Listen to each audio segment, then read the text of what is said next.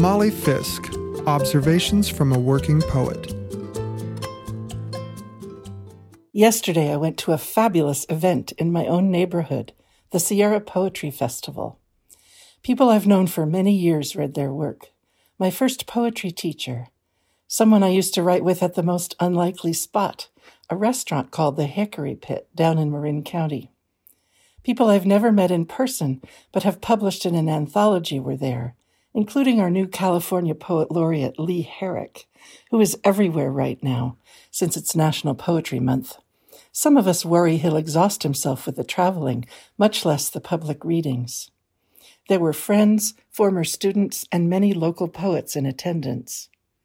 I have to pace myself for these things, or the powerful nature of hearing a lot of poetry and seeing a lot of people in person can overwhelm my nervous system.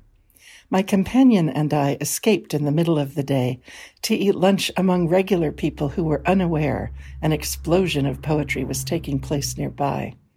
We did a little gossiping, talked about what we were each avoiding writing about, and then, revived, went back to hear more. Up next was the recitation of poems by high school students, part of a national program called Poetry Out Loud. I've been posting on social media about memorizing poems and finding out who knows what by heart. I'd also just recited one of my own poems at a reading, something I used to do but had forgotten about, and was reminded how much fun it is. You're closer to an audience when you can look at their faces as you speak. No glasses on, in my case, no looking down at the page. Sometimes there is a thin film of terror if you feel the poem in your brain is not going to emerge from your mouth. But this was a poem I'd memorized years ago, and it was easy to recall. I was curious to hear these kids. High school is such a crazy time, people becoming themselves right before your eyes, and then sometimes becoming someone else if that didn't work, trying it on for size. One of the girls had on a skirt emblazoned all over with peace signs. 2 boys were dressed entirely in black. Most of the poems I'd never heard of, but one was very familiar, Alfred Lord Tennyson's The Charge of the Light Brigade. A war poem, a tragedy, a piece of history. And it's not short, 55 lines. The student said he wanted to test himself on something long. Ahem.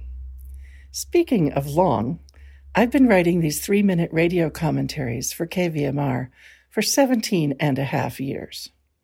Some of you weren't even driving back then, and no one had cell phones. Coincidentally, the refrain in Tennyson's poem is 600. Rode the 600, not the 600, left of 600, noble 600. I don't know why I started numbering my commentaries in October 2005. I could never have believed it was more than a short-term gig. I mean, who likes poetry this month, or even poets? Yet, dear listeners, here we are. Thanks to you, to the station, the airwaves, and this invisible auditory community we call home, you have just heard number 600.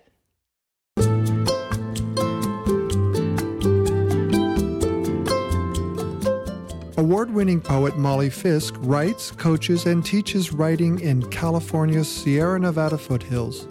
You can reach her at mollyfisk.com. This program is produced at the studios of KVMR-FM, Nevada City, California. Funding is provided by Harmony Books of downtown Nevada City and KVMR with support from the Corporation for Public Broadcasting.